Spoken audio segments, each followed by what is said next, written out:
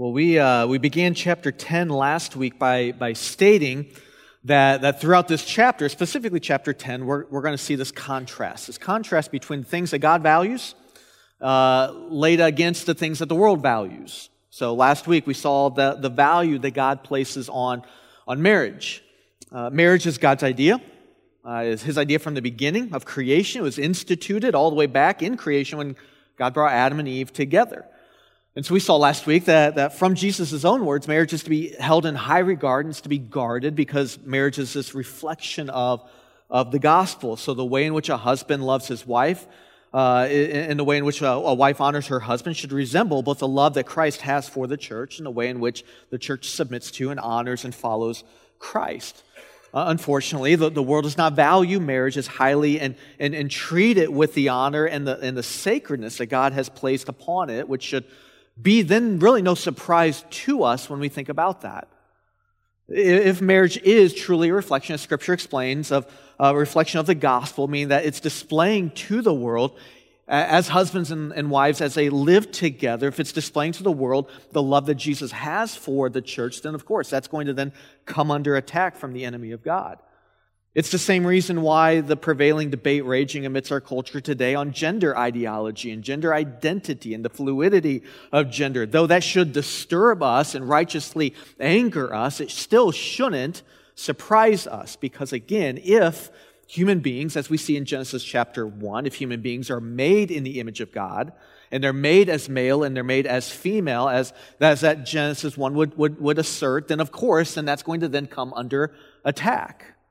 Nothing has changed within the human heart over the past 2,000 years since Jesus has walked this earth. The topics may have changed, the debate may have changed, but the human heart still desires the same thing. We desire control, we desire power, we desire autonomy. We do not want to submit to a creator. We want to determine our own lives.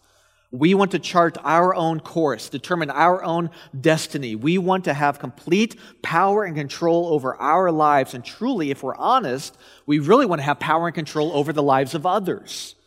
We value the things that we see benefit us, so we are selfish by nature.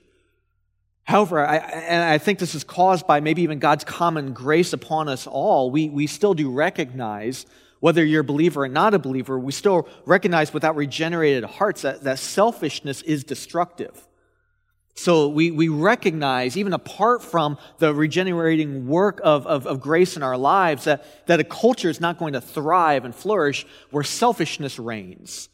And so if we truly want to discover then life as it was intended to be, then we have to die to ourselves and we have to recognize that there is no good within us, right? And that in order to really find freedom, then we need to submit to the reign and the rule of God. And I know that statement sounds contradictory.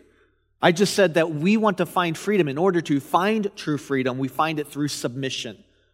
But that's true. Because it's only when we submit to God's reign and His rule over us as the Creator, as the God of the universe, as the sustainer of life, only then do we find what we're actually truly created for. So we need to value what God values. Our lives need to be shaped by His reign, His rule, His word over us. Jesus began, we said this last week, Jesus began His public ministry by calling people to repentance. The time is fulfilled, Jesus says, and the kingdom of God is at hand. And so He says, repent. Repent and believe in the gospel. So what He is saying as He begins His public ministry, He's saying, come and find life and find joy eternal under the reign of God in His kingdom. And you find it through repentance and faith. He says, in my life, in my death, in my resurrection. You want to find life, you've got to die to yourself. If you want to find freedom, submit to the good reign and rule of Christ. Turn from your sin, Jesus says. Repent. Stop following and valuing the things of this world and instead find salvation for your souls in Christ alone. Receive Christ. Receive then the kingdom, as He talks about in Mark 1:15. Receive the kingdom. As we'll see then from our text today, we receive the kingdom like a child, with childlike dependence. This is what God values. God's salvation of sinful rebels is undeniably unfathomable and far-reaching. I mean, we're going to be singing and we're going to be worshiping God for all of eternity for His salvation, because of His salvation of sinful rebels. I believe we're going to be mining and exploring the depths of God's grace forever and ever. But at the same time, it's remarkably simple. And it's received and accepted, as Jesus says, it's received and accepted like a child. Last week we saw the elevation of marriage by Jesus. So when the world seems to treat marriage poorly and not in high regard, Jesus holds it up high and He shows how it resembles the glorious gospel. This week we're seeing Jesus elevating little children, those often seen as the least of these, to show here's who enters the kingdom of God. Here's who belongs to my reign and my rule. Here's who is truly a follower of mine. It's one who receives me, receives the kingdom like a child. And I think the problem that many of us are going to face with this is that receiving the kingdom like a child, as Jesus puts it in Mark 10, it almost just sounds too simplistic. Like that sounds too easy. Surely we think in our minds and our hearts, our elevated thoughts of who we are and what we bring to the table, surely there must be more to it. Surely there must be more that I must do. Surely it's got to be more complicated than that. I mean, it almost can sound to the human heart insulting to our intelligence and our prominence and our prestige and our ability, right? Like our thoughts can come into our minds of, like, you know who I am, right? You know the skills and the gifts that I bring to the table. Don't you know how smart I am and what I've accomplished in my life? Look at the degrees I've had and the promotions I've received. Look at who I am and what I've accumulated. And yet you're telling me I have to simply have childlike faith? See, in our flesh, that can be hard for us to stomach, which is why we continually then try to add to the gospel.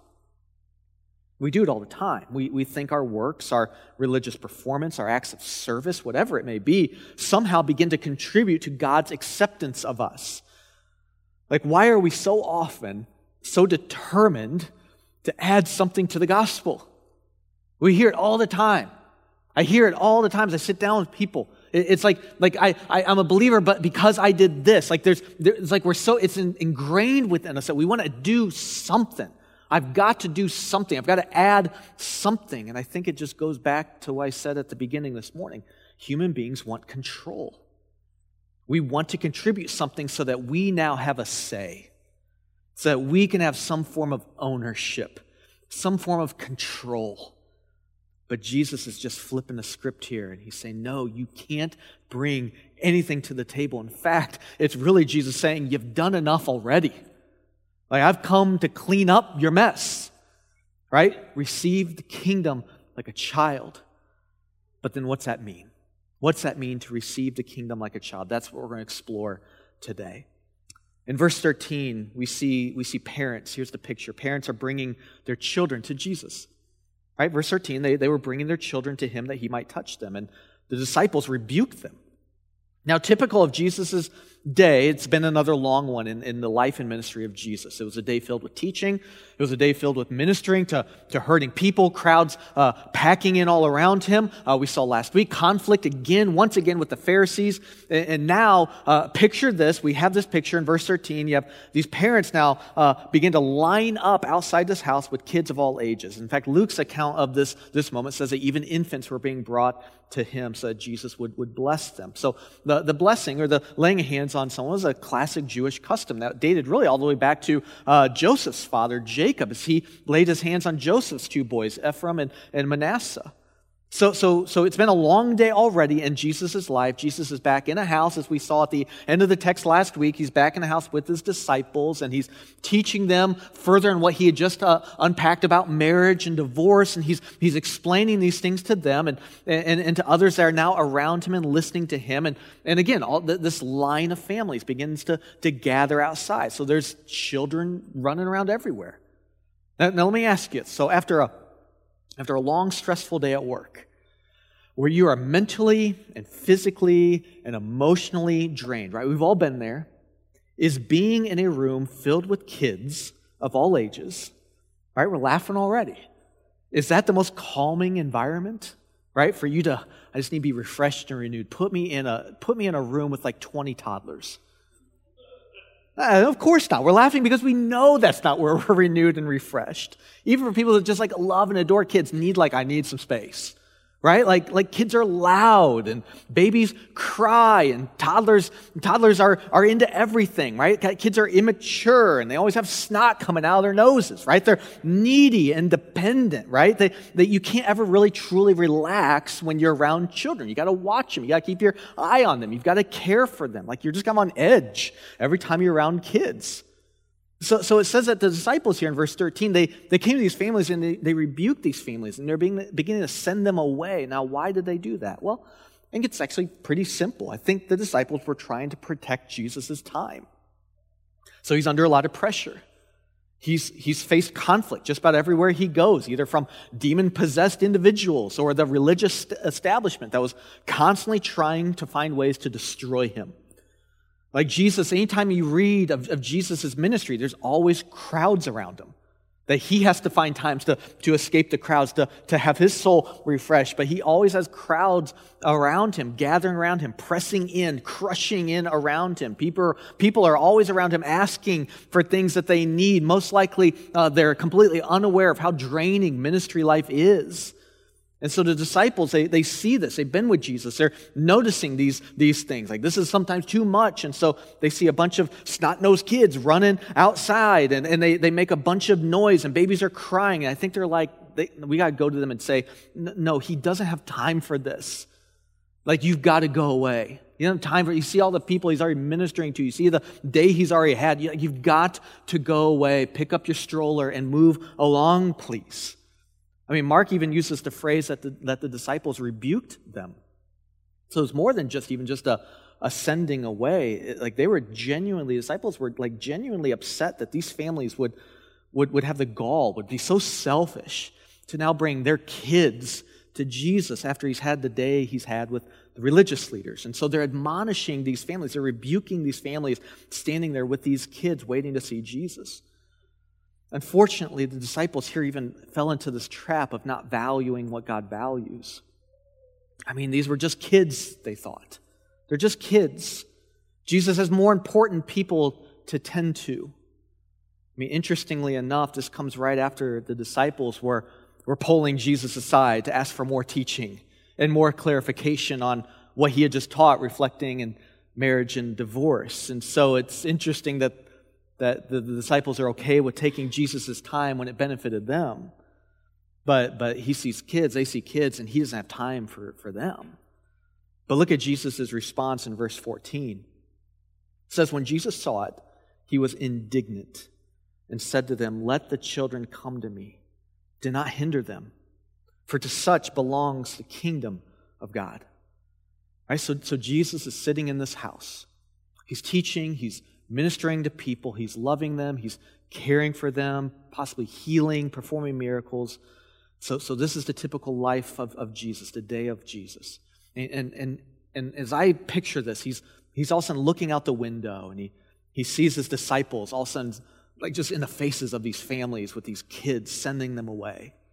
Maybe he sees these little kids standing next to their parents in fear because of how the disciples are treating them and talking to them and being so harsh with them. Maybe these little children most likely were told by their parents that day that we're going to go see Jesus today. Right? We're going to go see Jesus, a man who does these amazing miracles, a man who genuinely cares and loves people, a man who teaches these amazing things about who God is. And so there's this excitement probably brewing in these families. We go see this man that we've heard stories about, and he's here. And they're experiencing in that moment from Jesus' own disciples the complete opposite of everything they've probably heard about Jesus. You can see then why Jesus' response as he's seeing what they're doing was indignation. In fact, key in on that word for just a second. Mark says that Jesus was indignant. And here's what's interesting. This passage here, Mark 10:14, that's the only instance. It's the only instance in Jesus' ministry where it's recorded in any of the Gospels that Jesus was indignant towards something. And sure, Jesus got angry at the religious leaders, and he saw abuse and mistreatment of people, so he would get righteously angry. But to be indignant means something a little different. The word is actually a combination of two words. It's a combination of the word much and a combination of the word to grieve. And so Mark is recording Jesus here as he's witnessing this, as his heart being much grieved. And you can tell a lot about a person's heart and a lot about a person's character by what grieves them. And Jesus' heart here in this moment was grieved much over the treatment of these children, these little ones who had come to see him. And they were being hindered. They were being stopped. They were being rejected from coming to him. I mean, just again, think of the weightiness of that. Like the disciples were hindering these little ones from coming and being in the presence of Jesus. You can see why Jesus' heart here is grieved greatly. And so what do we learn about what Jesus values? Well, here's a first point to write down.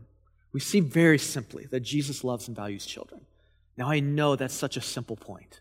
I know that's such a simple point, but it's profound. It's profound the more and more you really begin to meditate on the text, that Jesus loves and values children. All right, what's he say? Let the children come to me.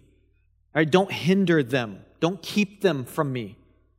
In a time and place and a culture of this time here that devalued children, Jesus was elevating them.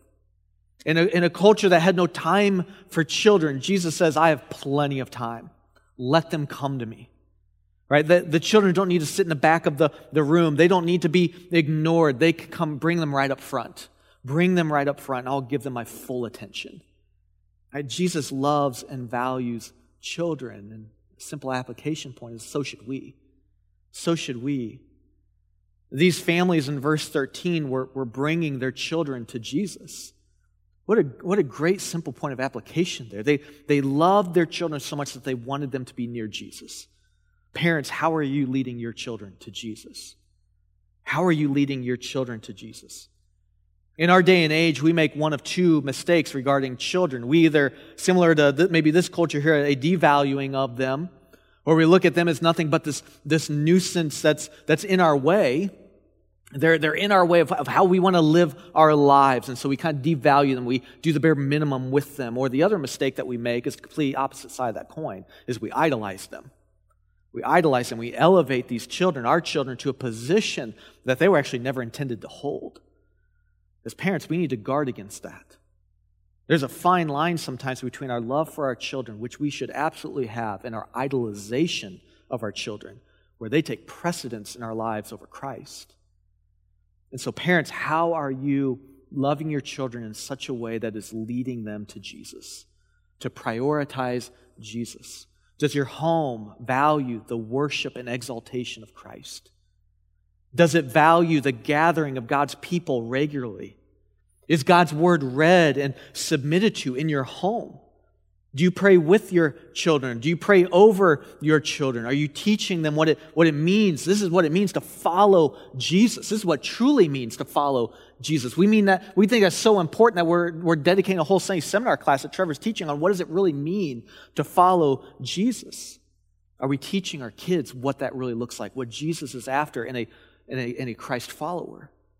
Danny Aiken exhorts us in this way. He says there's several ways that we can consistently and actively lead children to Christ. We can evangelize them with a gospel-saturated home. We can disciple them with a Bible-saturated home. We can pray with them in a prayer-saturated home. We can encourage them, bless them, and challenge them. We absolutely must model for them a Christ-intoxicated life, letting them see that living for Jesus is the natural and normal ebb and flow of life. How are you loving them and leading them to Jesus? Church family, how are you loving the children of our church to follow Jesus? As brothers and sisters in Christ, we are the family of God. And so though parents have the primary responsibility of discipling their children, we as the collective family of God serve one another by caring for the least of these.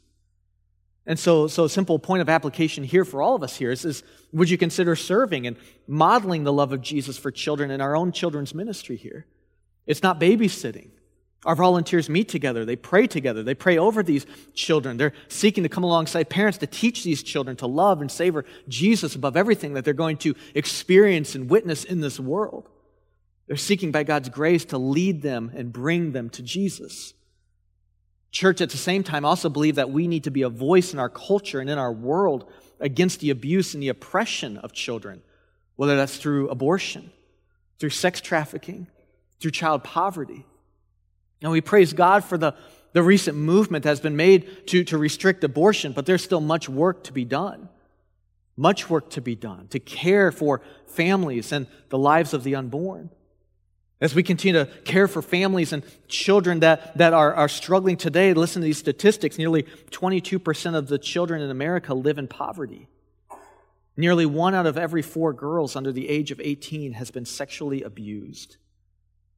I recently spoke with an individual who works for the Department of Child and Family Services here in Illinois, and they said that the need is so great for good and stable foster families that they oftentimes have children coming out of unsafe homes that are sleeping on cots in state offices because they just need a safe place to sleep and their home isn't safe.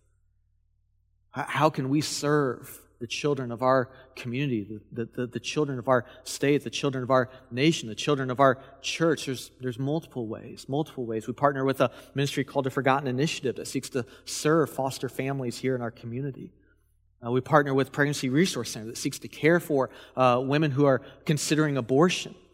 Even with deeper still, to care for women who have had abortions and now are struggling with the effects of that. There's multiple ways in which we can love and serve and model the heart of Christ to love even the least of these. So how are we loving and leading children to Jesus? Scottish author and minister George MacDonald once said that he doubted a man's Christianity if children were never found playing around his door. Since Jesus was a lover of children and since His Spirit dwells in us, we are very near the heart of Christ when we love children. And so we see Jesus loves and values children. The second thing we see in the text today is that we receive the kingdom of God like a child. We receive the kingdom of God like a child, Jesus says. See the last part of verse 14 and 15. So Jesus says, for to such, speaking of children, for to such belongs the kingdom of God. Truly I say to you, whoever does not receive the kingdom of God like a child shall not enter it. Hold fast to some of those words in there. Truly I say to you. This is a true statement Jesus is about to say.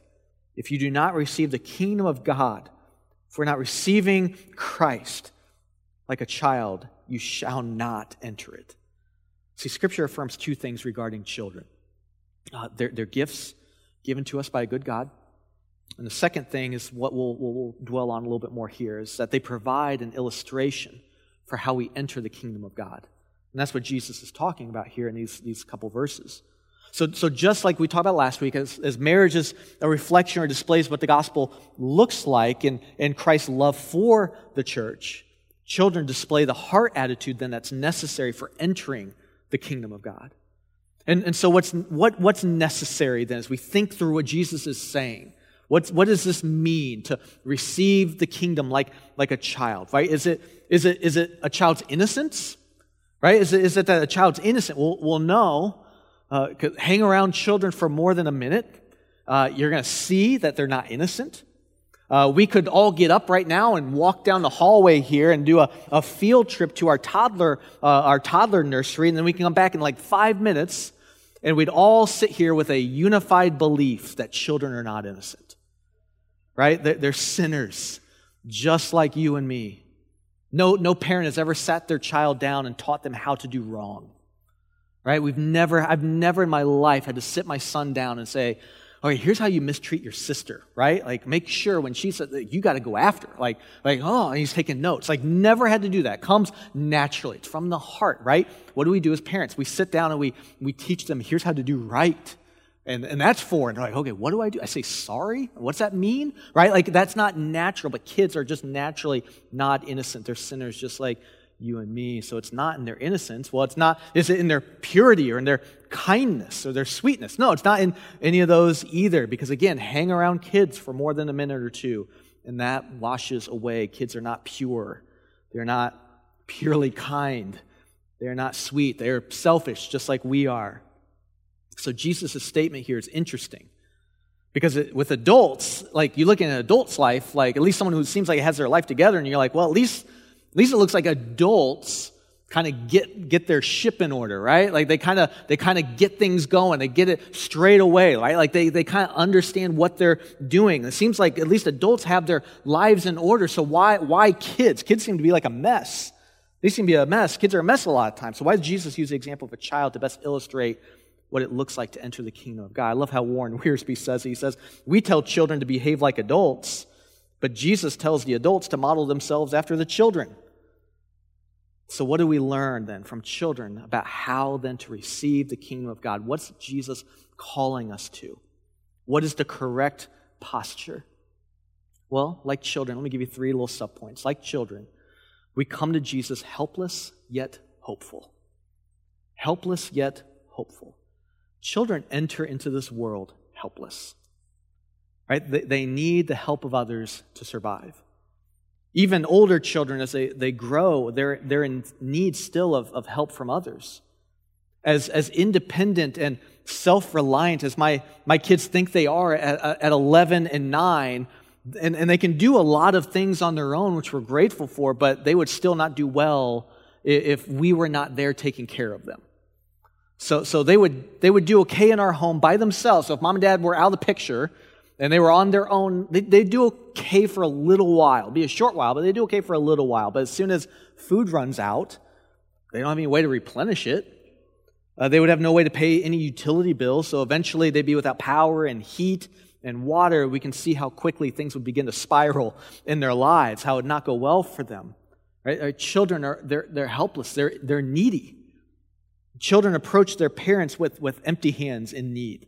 Children are not bringing anything to the table, right? We as parents provide for them. They're not coming and giving anything, right? So children approach their parents with empty hands in need, and this is how we come to Jesus. We understand our helplessness, our neediness, this idea that we have nothing to offer, and apart from Christ, we can do nothing. Children don't always understand everything. They don't always know even what they need, but little children still understand one thing well, that they need the help of another. And they're hopeful at the same time that they're going to receive what they need. My children, they know that they need food to survive, but as far as I know, my kids have never stayed up at night worrying or fearing that food would not be available for them in the morning. They've never thought to themselves, like, I need food. I need to get out. I need to get to work. I need to get out. I need to start planting. And I need to start growing. And I need to start harvesting. I need to start providing for myself so I can survive. They've never thought that. Not once. They just knew and know and are hopeful that when they wake up in the morning, food's going to be there on the table. For breakfast, for lunch, for dinner. When we come to Jesus, we're recognizing our helplessness, but also with hope, He's going to provide. By His grace, we need His mercy. We need His forgiveness. And our first thought then should be glad acceptance of His provision, right? What He has provided, what He has given, not what we have brought to the table. He's given us grace that's sufficient. It's not what do I need. It's not what do I need to do to get to work, to earn this. We're helpless and hopeful. This is a heart of a child. So we receive Christ, helplessness, yet hopefulness. Like children, secondly, we come to Jesus trusting and dependent. We come to Jesus trusting and dependent. Very similar to the last point, we not only recognize our helplessness and needy state, but we also, like a child, must fully trust then in the giver of all good things. So think of it this way. If you've ever held a newborn child in your arms, an infant in your arms, they're not clinging to you at all. All right, they are fully resting in your arms as you're holding them. Right? And they are trusting, whether or not, they don't realize they're trusting, but they're trusting in your ability and your strength to hold them up and not drop them. Now, as kids get older, we ask them as they get older and bigger and heavier, right? Okay, hold on to us as I carry you. So like my daughter still asks me from time to time to pick her up, and usually my very first response to Stella is like, Stella, you're almost as tall as me, right? But then, right, what's the daughter do, right? Kind of gives the eyes and the little begging look, and so, all right, let's pick her up. And so, but why you just say, as I'm picking her up, like, hold on to me, right? Like, hold on, help me out, right? If I'm giving her a ride on my back and she begins to go limp, right? Like, Stella, you gotta hold on to me tightly, right? At that age, we ask our kids to start helping out a bit in the process, but that's not the picture that we're seeing from what Jesus is saying. Again, we're not contributing anything to our salvation. It's not even that like God does most of the heavy lifting, but then asks us, okay, help me out a little bit, and we'll get us across the finish line. No, we're to be like the infant, like the child, newborn child, resting fully, trusting completely in the arms of God the Father and in His strength and His power and His grace, His mercy. That's what upholds us. That's the heart attitude that we come to receive the kingdom as. Lastly, number 3, like children, we come to Jesus seeking His affection and His blessing. We read in verse 16 that Jesus took the children and He blessed them. You know, children long for their parents' affection. Like children long for their parents' love. Like they desire affirmation and approval of them. When they create something, they want mom, they want dad to see it. Look what I did. And then they don't want you just to look at them. Okay. They want like feedback. Tell me it's good. Right? They're seeking affirmation. They want you to be proud of them and what they've accomplished, what they've done. At school concerts and plays, when children even come up here on stage around holidays to sing, what's the first thing that kids usually do when they come up here, especially little kids, is they look around the crowd. Where's mom? Where's dad? Where they're looking for them. And then when they lock eyes, you can see it on their face that they see mom, they see dad, and then they're waving, and the parents are waving back. Like there's that connection there. Kids love affection. They long for it. Like children, we should seek Jesus in His affection and blessing over our lives. Now again, we don't earn God's favor and acceptance any more than our own child's actions aren't what determine our love for them. Of course, we can be displeased with our kids and saddened when our children's lives fail to do what is right, but it never shakes our love for them. We still fall short of God's standard. We're still sinners, yet God's love and affection for us doesn't change based upon how good we did today or how poorly we did. The look on God's face when He views us, when He sees us, is one of approval and acceptance. Not because you knocked it out of the park, but because we're in Christ and we're resting in His righteousness. And when God looks at His child, He sees the righteousness of Christ, which has covered us. We're held secure in Him. And that's why, and that's the only why, it's the only reason why God's affection is so strong for us and never wavering. It's because of what Christ has done and who we are in Him. But this is how we come to receive Jesus, receive the King. It's how we enter it, with seeking His affection, seeking His blessing, wanting to please Him with our lives, living a life worthy of the gospel, that to which we believe and hold to. Right? There's safety in that truth. There's safety in that thought, that we're loved unconditionally. This truth should stir our affections for Jesus. Who else would love us as deeply as Jesus has? As I close here this morning, there's something to be learned from children. In fact, I believe we would gain a much greater love for Christ by watching and observing the simple nature of children. I really do. The older we get, the more we complicate things, don't we? The older we get, the more we depend on ourselves and think, no, I'm sufficient. I've got this in order. Yet the simple faith of a child is remarkable and oftentimes closer to what Jesus requires. I truly believe the more we're around children, the more we serve and we're around them and we observe these things through the lens of Scripture, the more we see, okay, that's how I need to approach God. That's how I need to approach my Father, with hopefulness and helplessness, with dependency, right? With seeking His affection. There's so much more we learn about who our God is and how we approach Him, but the more we are engaging with children. It was Charles Spurgeon who once said, as only Spurgeon can say, I will say broadly that I have more confidence in the spiritual life of children that I have received into this church than I have in the spiritual condition of adults thus received. It says, I will go even further than that and say that I have usually found a clearer knowledge of the gospel and a warmer love to Christ in the child converts than in the man converts. I will even astonish you still more by saying that I have sometimes met with a deeper spiritual experience in children of 10 and 12 than I have in certain persons of 50 and 60. Have you come to Christ like this? To faith like a child? Do you recognize your helplessness, your neediness, your dependency? Is Jesus the object of your affection? Is He your hope, your delight, your joy, your salvation? Do you yearn for Christ's affection, His blessing, not so that you earn His acceptance, but because we already have it, we want to please Him, just as a child knows they'll never lose a father's love, a mother's love, but yet they want to please their parents.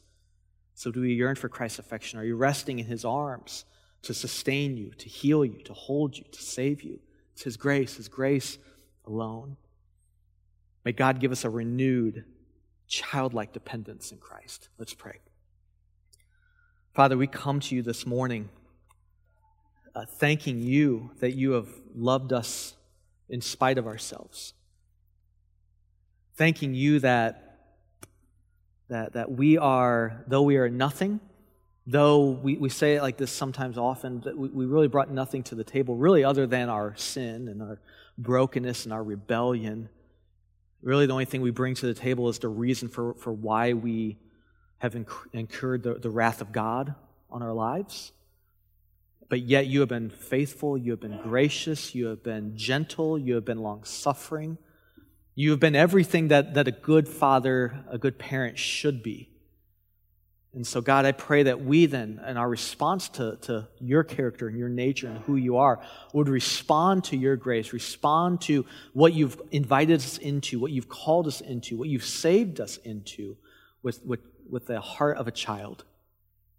Knowing we're helpless, yet at the same time hopeful. Knowing that we're dependent upon you, but we are trusting in you. Longing and yearning then for your affection, for your blessing in our lives as we seek by your grace to make much of the gospel, to live lives worthy of the gospel. So God, we thank you that in the simple text here, you have shown us the heart of Christ. God, may even just getting even another snapshot of who Jesus is stir within us an affection for you, for your goodness, for your grace, and your love for sinful rebels such as us. May we go from here as parents, looking for ways to better lead our children to love Jesus, to savor Jesus in our homes. May we as a church family here go from here, again, not just filling our minds with more information or a nice story that we just read, but ways in which, okay, how can I serve? How can I model the heart of Christ in the lives of the children that God's brought here? And we have many children here that need godly men and women to invest in them, to pour into their lives, to come alongside mom and dad and to encourage and pray together. This is church community. And may as we do that, may you give us then a clear picture then of our response to you and how we are to receive the kingdom of God like the heart of a child. So God, may we hold fast to you, may we cling to you.